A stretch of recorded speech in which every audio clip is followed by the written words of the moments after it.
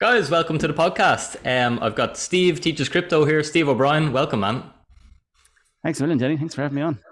Deadly. So Steve's an Irish guy, putting out amazing content on. I only see it on Instagram. I assume you're probably on TikTok as well.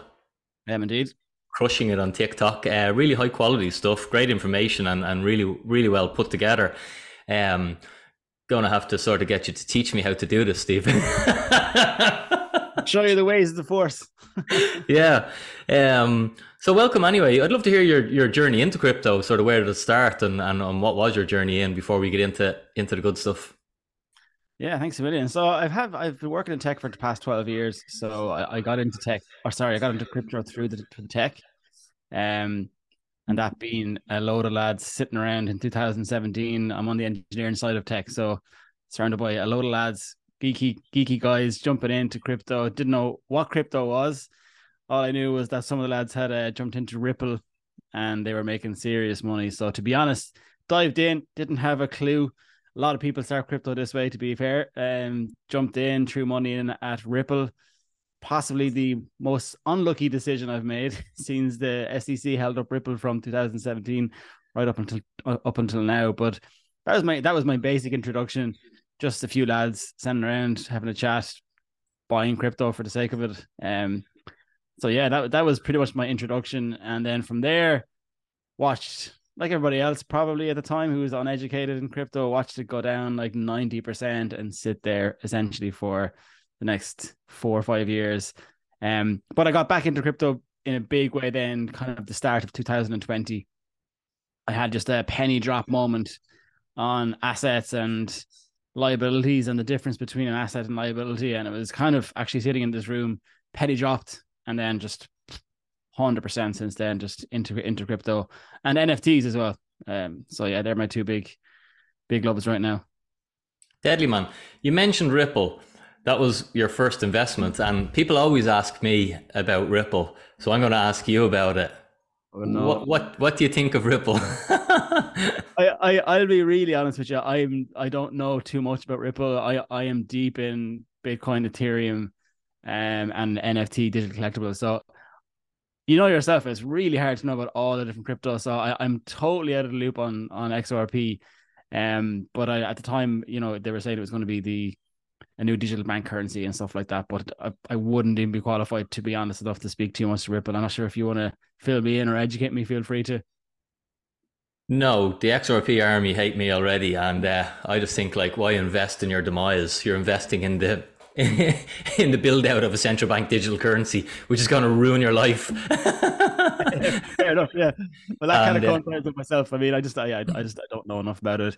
That's one big thing I've learned, man, over the last 4 years is you need to niche down really, like to really understand something well. You need to block out all the shit noise and all the other crap coins and the bad projects, and come back to the fundamentals of what blockchain is, and the two biggest assets obviously being Ethereum and Bitcoin. Yeah, no, there's so much going on. You can't keep up with everything. You can only have a basic understanding of everything, and then, as you say, try and niche down and specialize. We were chatting there.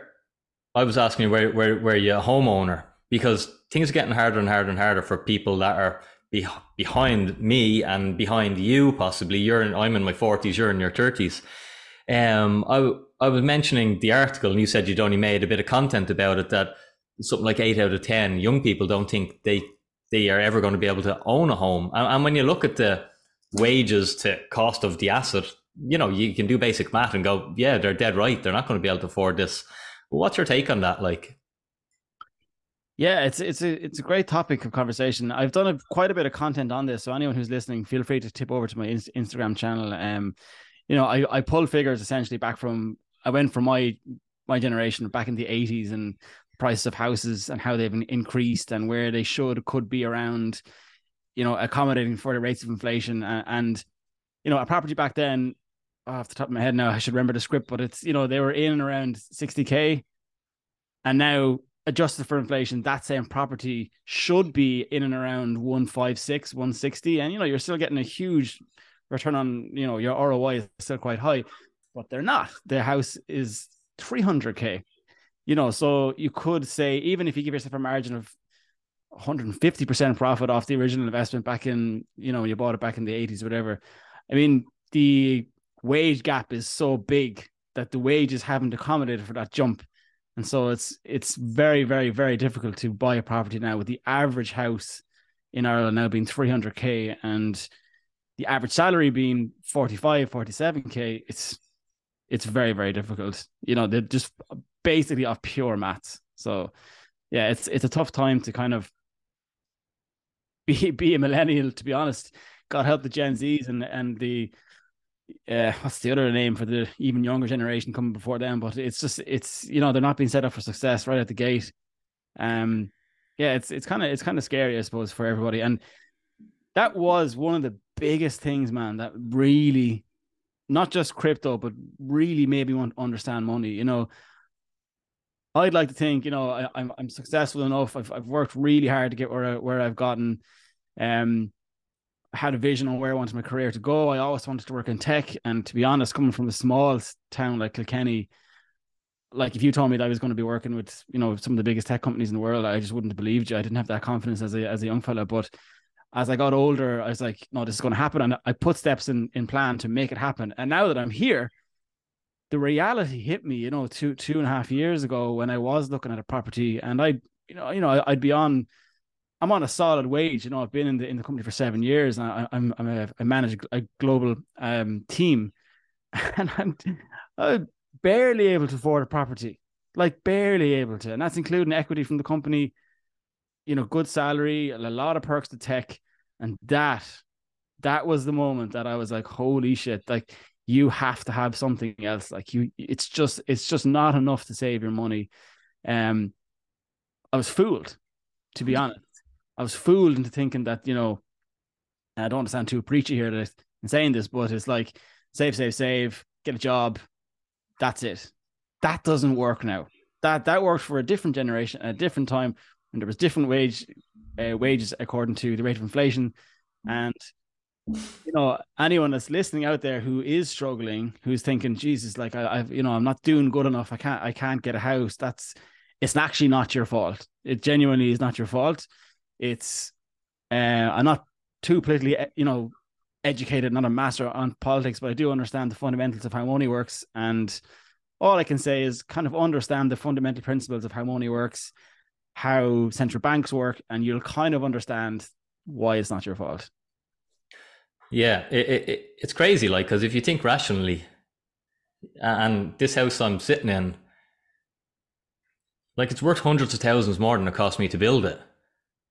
I've only wrecked it. Ask my wife. Do you know what I mean? Like, I've lived in it. I've made it dirty. It doesn't make rational sense that it should be worth all this extra money than it cost me to build it. It's like a rational thinking person would say, like, if you have something and you consume it and you use it, it's going to go down in value.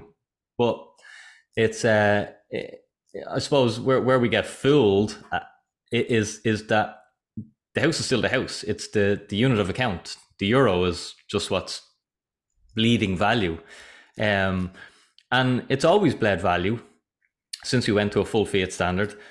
But the way I see it is, it's like a hurdle rate, and it's getting harder and harder and harder. Okay, so I had a hurdle rate. I'm in my 40s. Your hurdle rate was harder than mine. Okay, but someone in their 20s, their hurdle rate is, and you know yourself, you have a good job, you work hard, you put in a grind, and still you struggle to get on that property ladder. Whereas someone in their 20s, what are they going to need to be?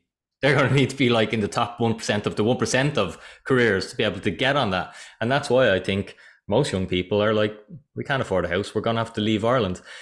Another thing I've seen, and I don't know, did you see this, but in terms of wealth, Ireland is meant to be, one of the wealthiest countries in the world.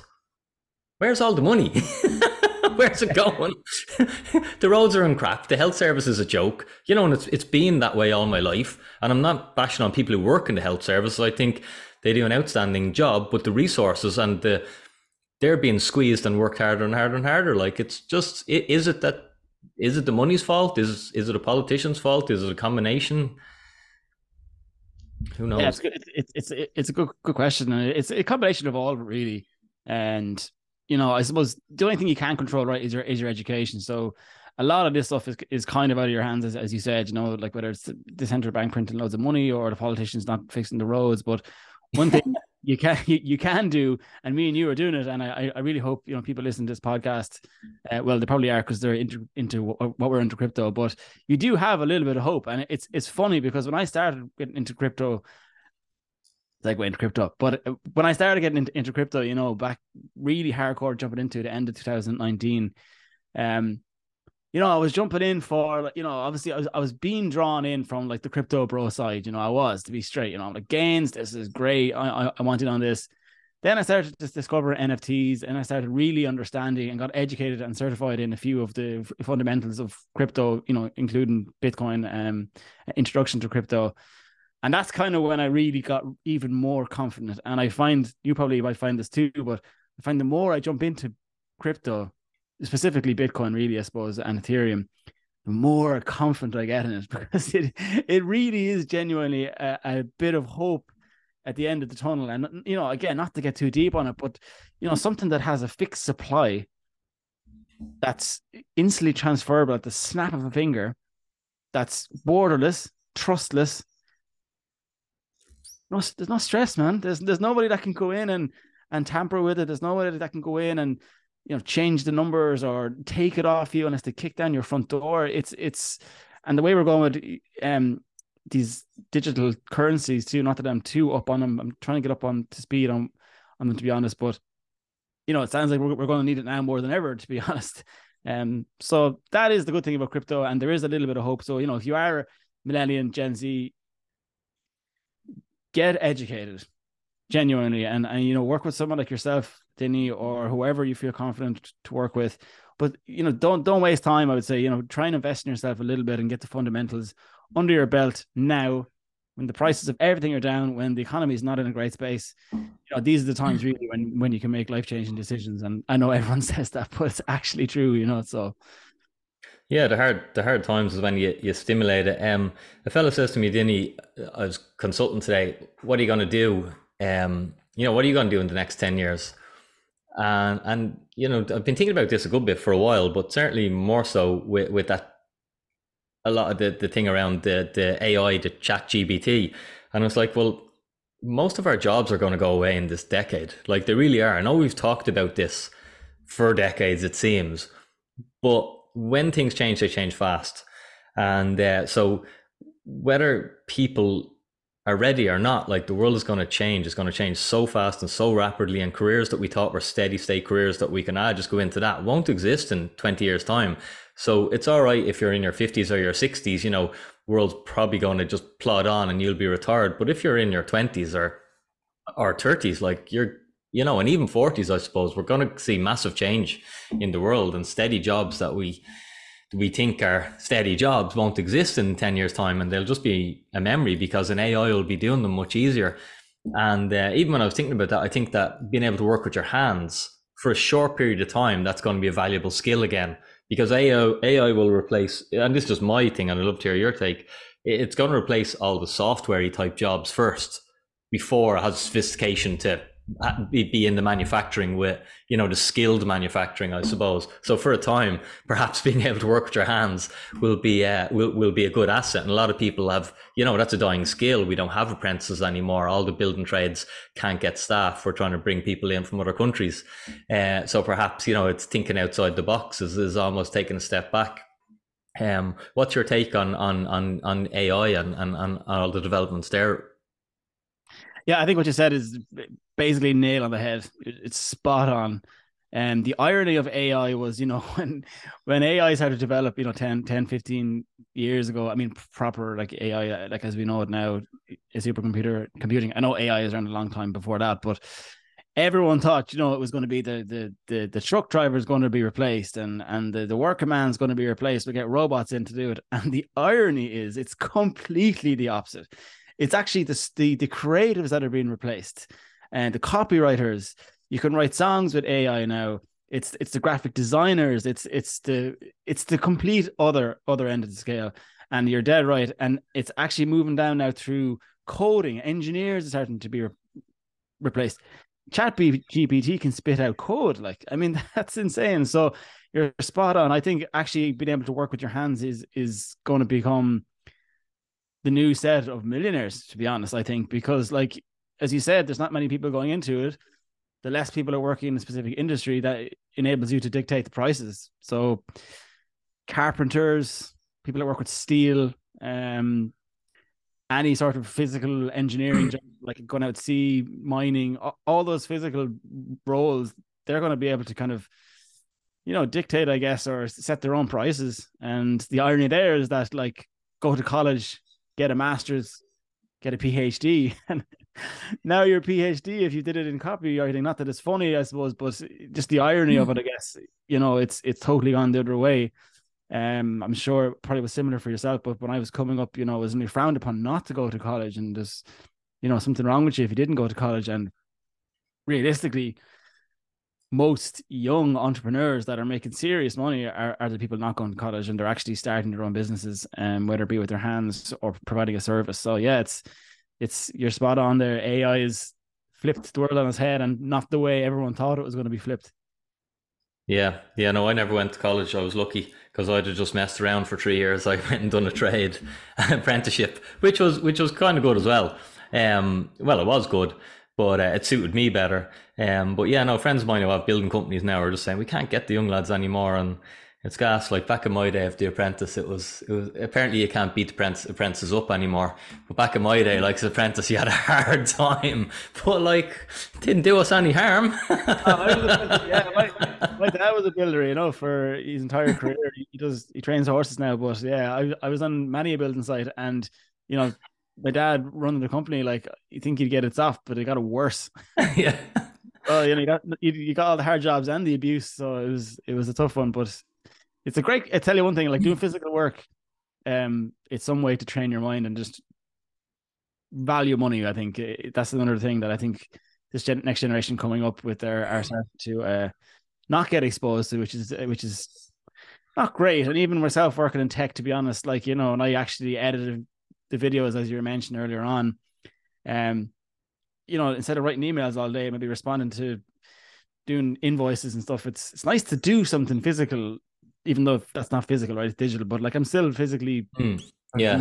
making a piece of content. But you can't beat though going out doing a bit of physical work, and that's why I love going to the gym as well. You feel like you've done something, even though it's just for your Yeah, body. yeah, yeah. No, I agree with that 100%. Like, even cutting the grass, like Yeah, it's you start it, you finish it, the job is done.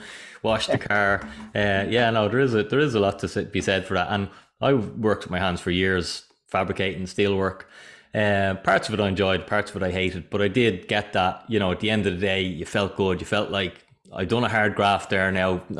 I deserve to sit in the chair and the big, jeez, that's grand. Give me a cup of tea there.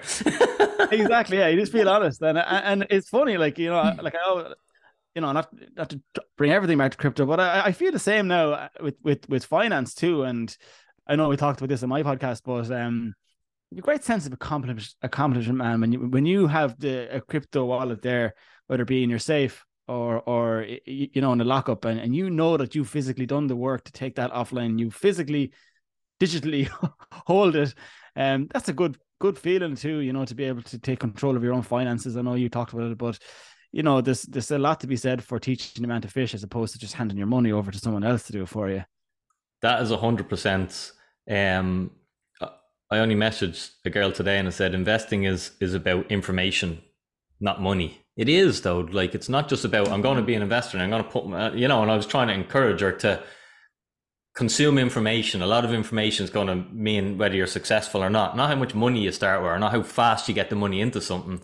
What should I buy, Denny? Steve, should I buy this crypto? I'm sure you get it as well. Like no one's going to get ahead with that of just telling me what to do. They're just looking for the shortcut. And, but information is really cool.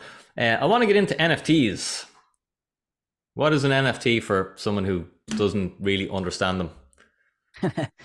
An NFT is a digital certificate that's authenticated on the blockchain for an asset or a thing. For me, there's a lot of different applications for NFTs, but for anyone listening to, the easiest way to process and understand a digital NFT is a digital collectible. And so I have collected quite a few digital collectibles, which are basically digital statues released from famous brands such as Marvel, Spider-Man, DC, Star Wars, all the stuff I loved as a kid and adult. But my favorite brands, and I find that the easiest way to process what an NFT is a digital collectible that's verified and authenticated using blockchain technology that wasn't around previously to be able to verify that you own a digital asset. So that's basically what an NFT was. I don't know. Hopefully that landed with some people out there. Yeah. And how do they, how might they fit into the future? Yeah. So there's so many different ways. I suppose the top six ways would probably be, on the Ethereum net, we use what's known as smart contracts, which are essentially a smart contract is like, let's say you go to watch a hurling match at Crow Park, right? And you say, right, I want to go get a pint. And you take your money, you walk over to the bar, you hand your money to the person behind the bar. They take the money, they count it, they go over and get you your pint, and they bring it back to you. So what a smart contract does is it's like an ATM. Sorry, it's like a vending machine. So you get your money, you go over to the vending machine, put your money in the vending machine, and let's say it throws out a can of beer. It's an automated service that basically it's code that automated processes. So there's a lot of applications for smart contracts in NFTs, like such as maybe taking physical items and tokenizing them on the blockchain. So we've seen this with property, for example. There's been a few sales of property using NFTs. And so the NFT and the smart contract within that NFT would represent the physical asset in real life. So that system, if you can kind of process that, can be used across pretty much, I wouldn't say every industry in the world, but there's certainly industries in the world where you can see this working. Like, let's say anything got to do with legal, air travel, for example. Let's say your flights got cancelled, a smart contract automates your refund. Anything in retail where you're maybe need a refund. There's the digital collectible side of things. There's membership as well. Another big aspect of NFTs is holding an NFT that grants access or authentication to something, whether it be physical or online. Digital collectibles. I think of the other one. There's one other one, but it's escaping me. But they're the main ones. But toys, I think are going to be huge. That I think that sector that's where I'm focused. My 100% focus again, even in the NFT space. You can't know everything about everything. So my niche is digital collectibles, where the future of toys is going, and how the blockchain is using, how toys are using blockchain technology to verify officially licensed products from the biggest brands that we all know, that are all experimenting and building inside on the blockchain their own metaverses where they can tokenize their own brands, their own products, and license them and sell them, and they're all verified using the Ethereum blockchain. Very good. The Bitcoin Maximus will be like telling me, going, why does it need to be on a blockchain, Denny? How would you answer that? Why, rather than just a database, what's the advantage of it being on a blockchain? Yeah, it's a good point. And I suppose in the collecting world anyway, they're transferable. Again, a lot of similarities to Bitcoin, to be fair. They're transferable. They don't get damaged. That's a huge one for, the collectible market, toys. If you think of Pokemon cards, if you think of baseball cards, if you think of any sort of really high profile collectible item, watches even to a degree, once you move those assets verifiable, they're licensed on the blockchain, they don't get damaged, easy transfer. They're very quick to transfer. How do they not get damaged? What do you mean by that? Sorry. Well, if you have a physical Pokemon card and it's worth, I was just watching a video before this, the guy had like 10 million worth of Pokemon cards. But they can get damaged. They can get, the card can get destroyed. You could lose the card. You could get water damage, whatever it may be, and actually get destroyed. That's why in comics and Pokemon cards and any sort of collectible cards, they're all graded. So, the grading then dictates the value. Again, even in that collecting system, again, that's my niche. Even in the collecting system, you have to use a third party intermediary to actually go and grade your card. And even that takes up to 2 years to get something graded. So having this on the blockchain, solves a lot of these problems for collectors. So would this be, instead of having the physical cards, we have a digital card instead? So the physical sort of get phased out, and we value the digital, so they get moved around and they don't get damaged. Exactly, yeah. So my kind of area of expertise and experience would be just in comics. Not that I'm a comic expert, but I do like collecting, the comic side of stuff. So we've seen, Amazing Spider-Man 1, Amazing Fantasies 15, which is the first ever appearance of Spider-Man. We've seen the first appearance of Thor, all these iconic comics that released back in 62, 63, 65. These are all $1 million comics, some of them, some of the 500K for the rarest ones in good condition. They're all being re-released now on the blockchain from Disney and Marvel. And these are the kind of items that people are starting to collect, the digital version. And ironically, what's actually happening now is because these comics are being released in digital format, in NFT digital collectible format, they're actually bringing a lot of tension back to the physical comics. The physical comics are they're actually going up even more. And this is this is an important thing to kind of take on board for anyone who's listening and kind of going, that's mental. It doesn't make any sense. Why would you want any sort of digital comic or collectible on the blockchain?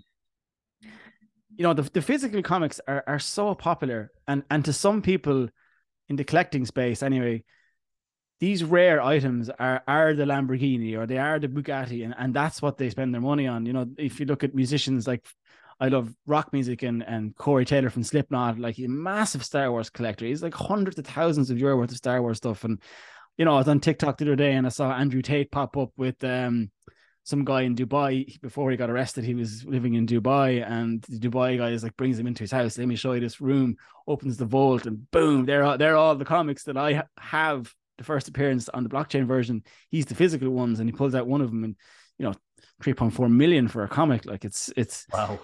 we're getting a shot. Like, we're getting a shot here at owning some of these first appearance, first licensed NFT versions from these same brands. And I wasn't around in 1962 to get a shot at that. So I'm going to jump in now and take my shot with it. Realistically, we live in a digital first era right now, and the generation coming behind us live in a digital first era, and you have to take this into account when you think of Bitcoin, you think of Ethereum and digital assets and goods and products. That's their standard now, and that's realistically probably going to be the standard moving forward. Yeah, no, you're spot on there. Even in the gym, when you see all the young lads, they're so bad into the phone. They have to look at it between every set and everything, and you're just like, Jesus, what'll they be like in 10 years? It'll be in them, like, I suppose. We joke about that, but yeah, I love the glass. The big glasses, yeah, that's it. And the other side of some of these collectibles and NFTs they have that augmented reality built in, that feature built in, and then if you think of where Apple are going, you think of where Microsoft are going and where Meta are going, they're all working on augmented reality glasses, not VR headsets, augmented reality glasses. I guarantee you, in 10 years, you're going to be thinking, how did I operate without that? Yeah, yeah.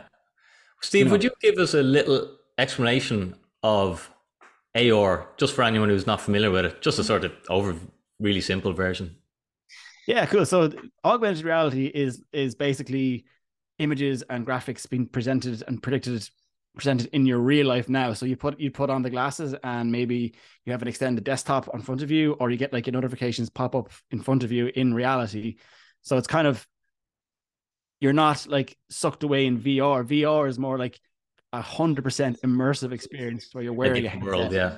Yeah, it's totally immersive. Like, AR is being used in Intel, it's been used in Microsoft, where I know in Intel, for example, they have AR glasses, and even some car companies where the engineers put the glasses on, and they're being shown what to do while while they're wearing the glasses, but they're physically in reality working on the car. So AR is a combination of the physical and virtual together.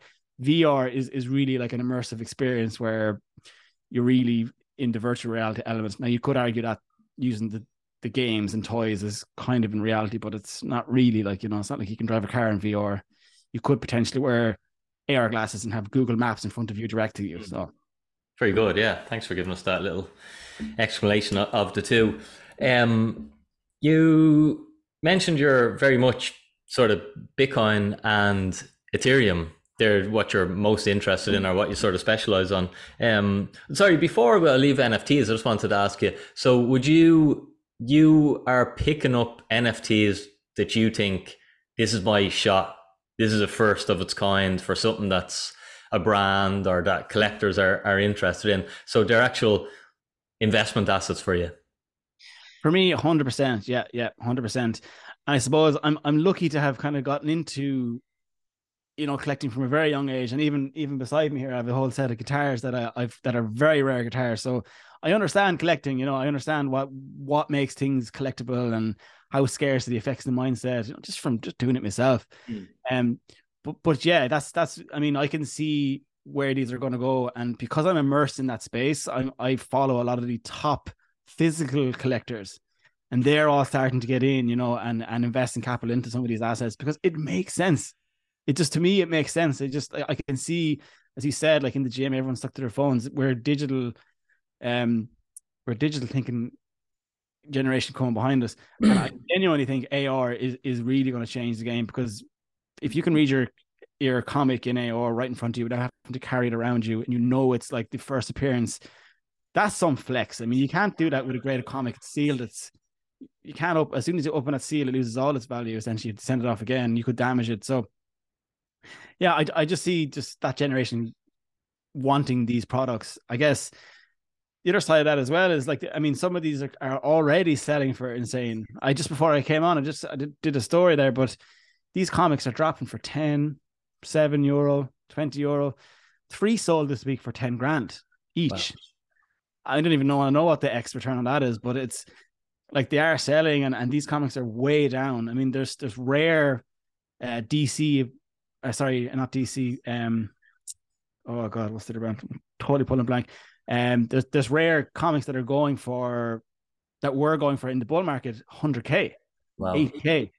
These are €10, and this is in a 2-year time frame. Now, obviously, massive hype, massive speculation, influencers pumping them, all that stuff. But I mean, they're still going for 10K. I mean, that's obviously a massive drop, but unfortunately, that's just across the board in the space. But I think in that space specifically, people are so passionate about these things that it's, unless you're in it, you probably wouldn't really understand it. But everybody has their own passion that you really, really love, whether it's watches, cars, digital or physical collectibles, comics, whatever it is. So I don't know. To me, it just makes sense. I just get it, as a collector myself.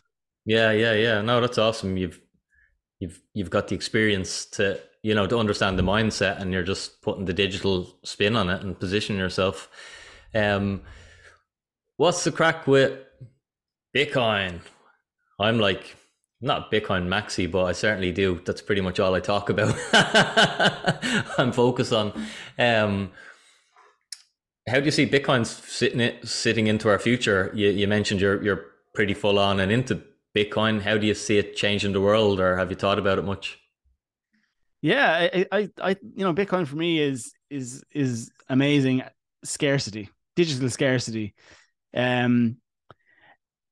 Yeah, like there's two kind of main ways I think most crypto people view crypto or view Bitcoin, where they're kind of, there's an opinion that it's going to totally change the financial system, and then the other side of it is maybe you just kind of hold it because it's like digital gold and it's a store of value. I'm kind of in the middle. I know it has the capabilities and the technology to maybe potentially be used as a world reserve currency, but I do feel that Bitcoin was designed more as a store of value. Even though it can do a medium of an exchange, I feel it's the digital gold. So, each Bitcoin can be broken up into 100 million Satoshis. So you could use it maybe on the Lightning Network as a reserve global currency. But for me, I feel it's more of a store of value, digital gold. Yeah.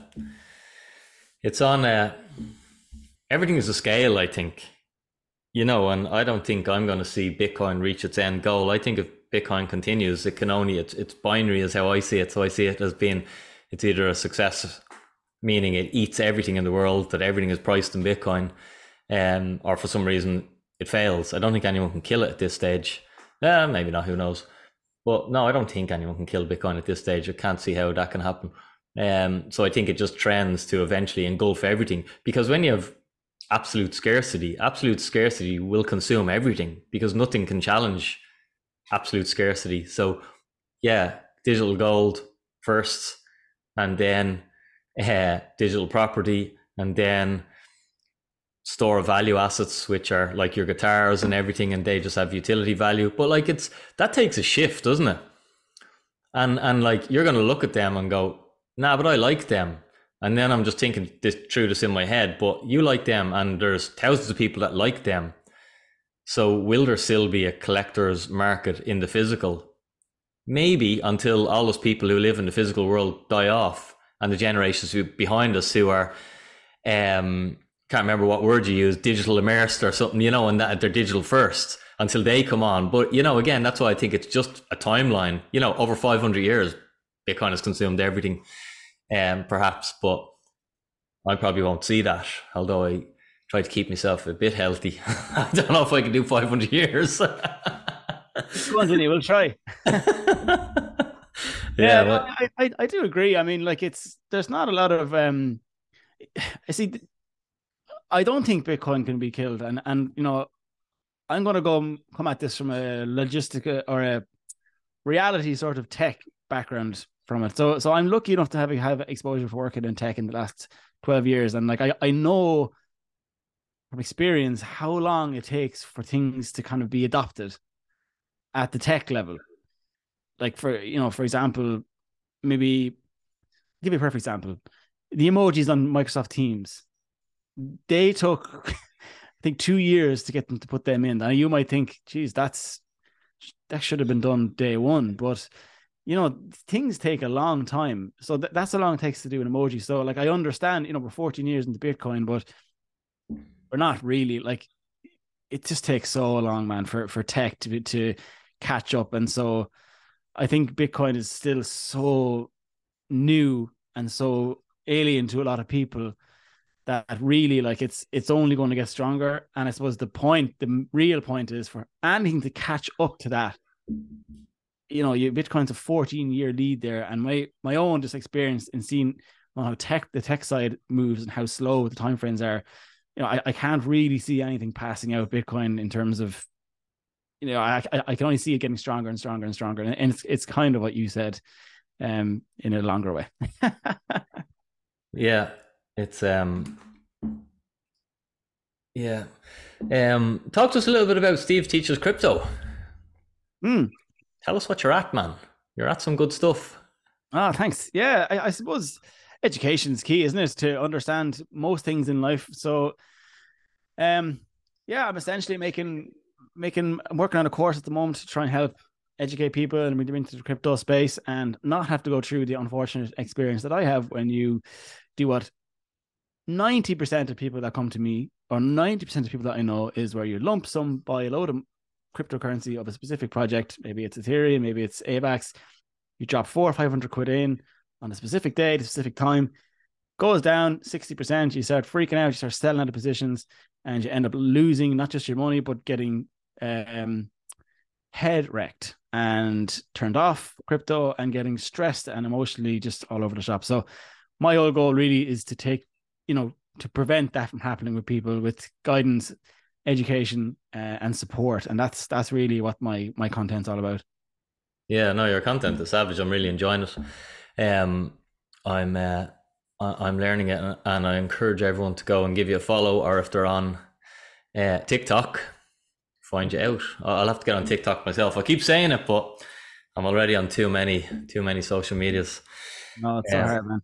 It's yeah, no, it's like you say, just with crypto, with social medias, I'm like, you can't be on them all, but you probably do need to be on them all, or it's probably good to be on as many as you can, because attention is the currency. Attention is the value, isn't it, in this day and age, or for this decade? It has been anyway. 100%. Before we finish up, just wanted to get your take on Ethereum a little bit then. What is it that attracts you to Ethereum, or why Bitcoin and Ethereum, or how do you see the two of them differently? Yeah, I suppose I differentiate Ethereum and Bitcoin very, very simply, really. Bitcoin would be the digital gold. It's the store of value. It does that best. and Ethereum is the digital oil. So Ethereum is a cryptocurrency that allows other projects to build on top of it. And Ether, which is the token that moves on the Ethereum network, powers all these applications like oil powers machinery and the industrial industry. So oil, like Ethereum, is a store of value as well. So it's a medium of exchange as well. So, there's a lot of similarities there. And that's the easiest and most simplistic way I can get my brain around the differences between. And so I see the value there. I see the amount of innovation, the amount of companies building on the Ethereum network, building companies, building products, building services. They're all ERC20 tokens based projects. So for me, that's kind of why I'm so into Ethereum. And a lot of the NFT projects, if not all my favorite ones anyway, they're built on Ethereum. I know there's other ones on some of the other layer 1, layer 2 smart contract platforms. But for me, I think Ethereum is the way forward. All the biggest brands I like, all the biggest companies I like, they're all building on Ethereum. Disney, Adidas, Nike, who else? There's so many other companies, Coca-Cola. They're all building products. Lamborghini, they're all building products on the Ethereum blockchain or layer 2 crypto projects that build on top of the Ethereum network. So for me, it's a chance. I hate saying this, but everyone says this. It's genuinely like a chance to hold nearly what the equivalent would be of like buying a piece of the internet. That's simply how I see it. Right, very good. And then, so your investment strategy, basically, because you understand collectibles, you're searching out digital collectible NFTs that you're willing to hold for a certain amount of time. Who knows, a long time or a short time, and do you have a strategy then with crypto tokens, with Bitcoin accumulation to supplement that? Yeah, exactly. Yeah, I'm nearly crypto first, and then NFTs second because they're Okay. a little bit more speculative. And one of the main applications or NFT stores that I actually purchased from, it's a centralized store, so a little bit of risk there, with in terms of it being centralized. So I'm much heavier on the crypto side. So yeah, but I do have accumulation strategies. I have investment strategies. Some of actually, which are going to be in the course I'm going to be releasing, but the combination of dollar cost averaging and then LSSF, I think is my term. It's like lump sum set forget.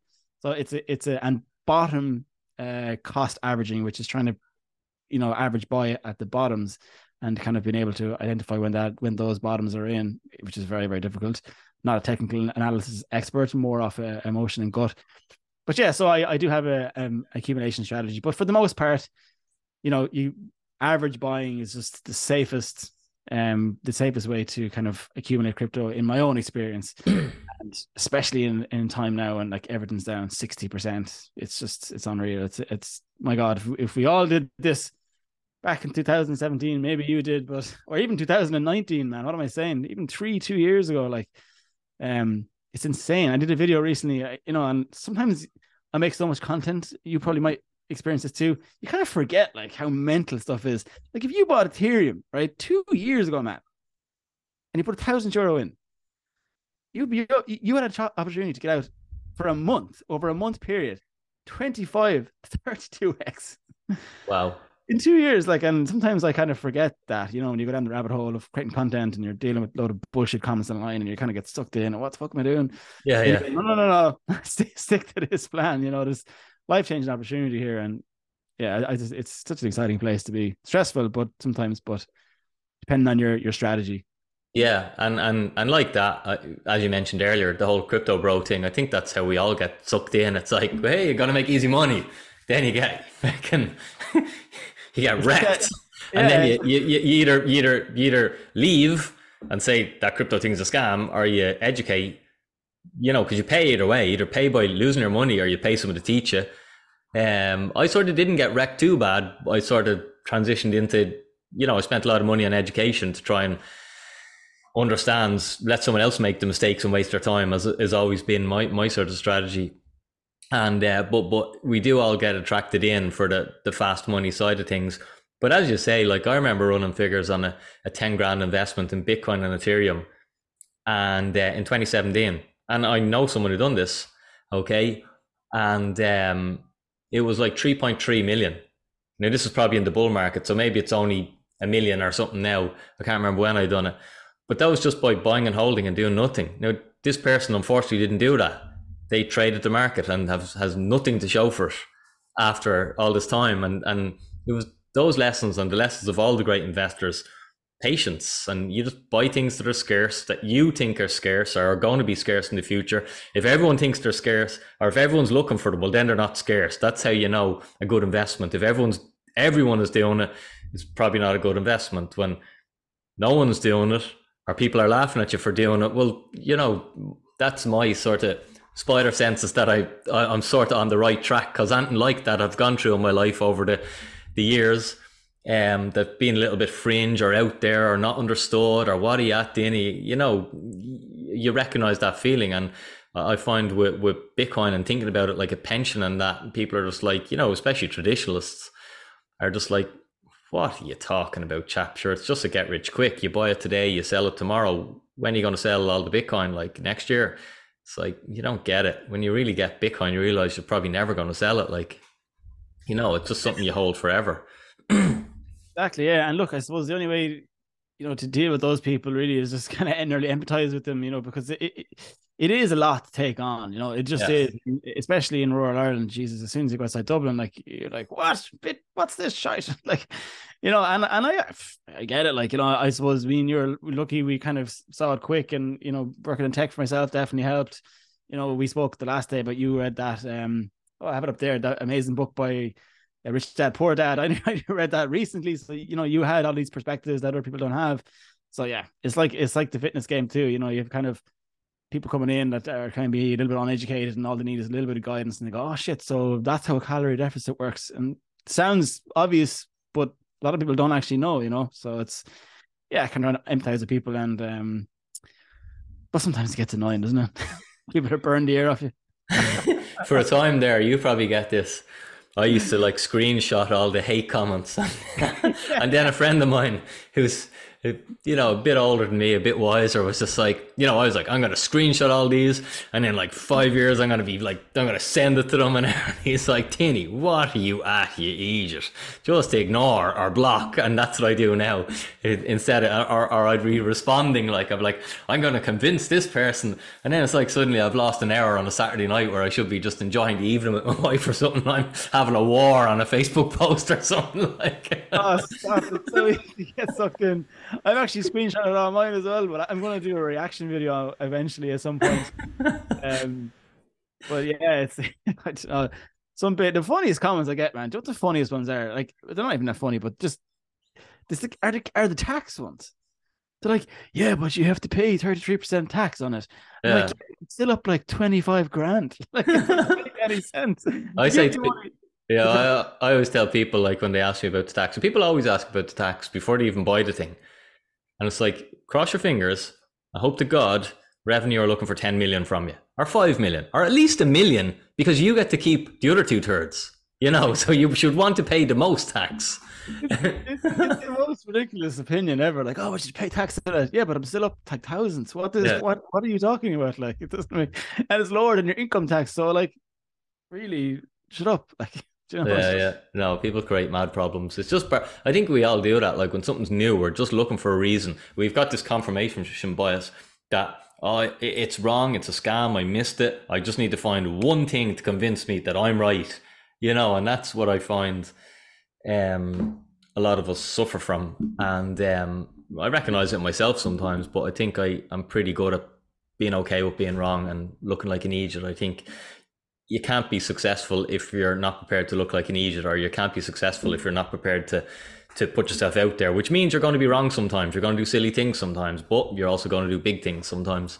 And and that's always been my strategy. So yeah, I've no problem with the comments. Look, when I've put out videos on TikTok with the wrong fucking numbers, like, I made a mistake. I'm like, all right, I did the wrong calculation. I'm sorry. Like, it happens, you know what I mean? Sometimes you can't be perfect.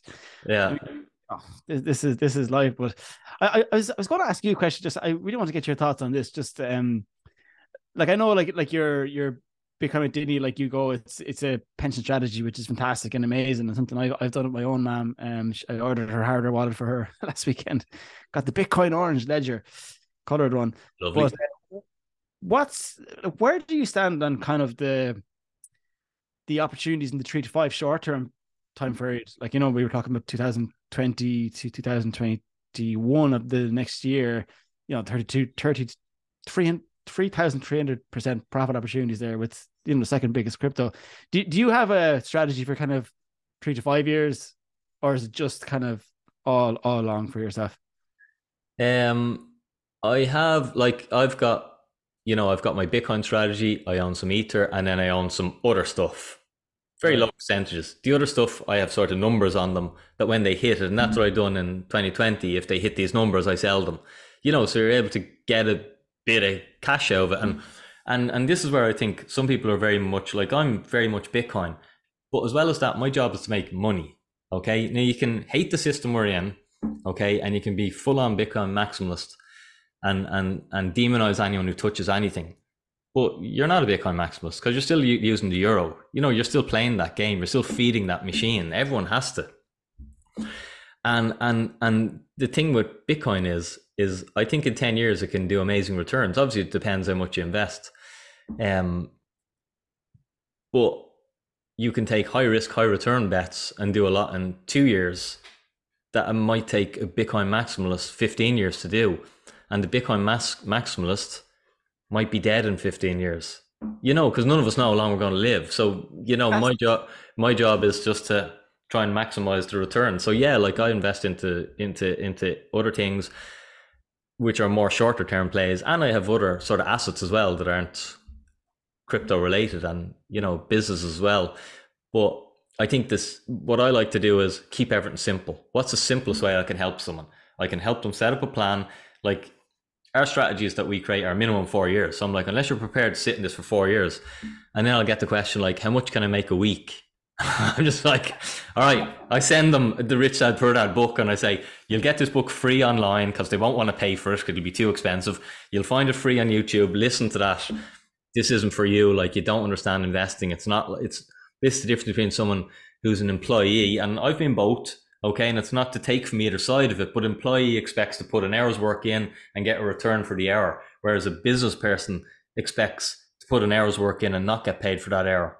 But they speculate that in the future, in 5 years or a year or whatever, they'll get paid a lot more for the hour. And that's the same with investing. It's not that you put your money in and it immediately starts to work. You put your money in, you have to be prepared to hold it. And the returns aren't going to be consistent and not going to be instantaneous.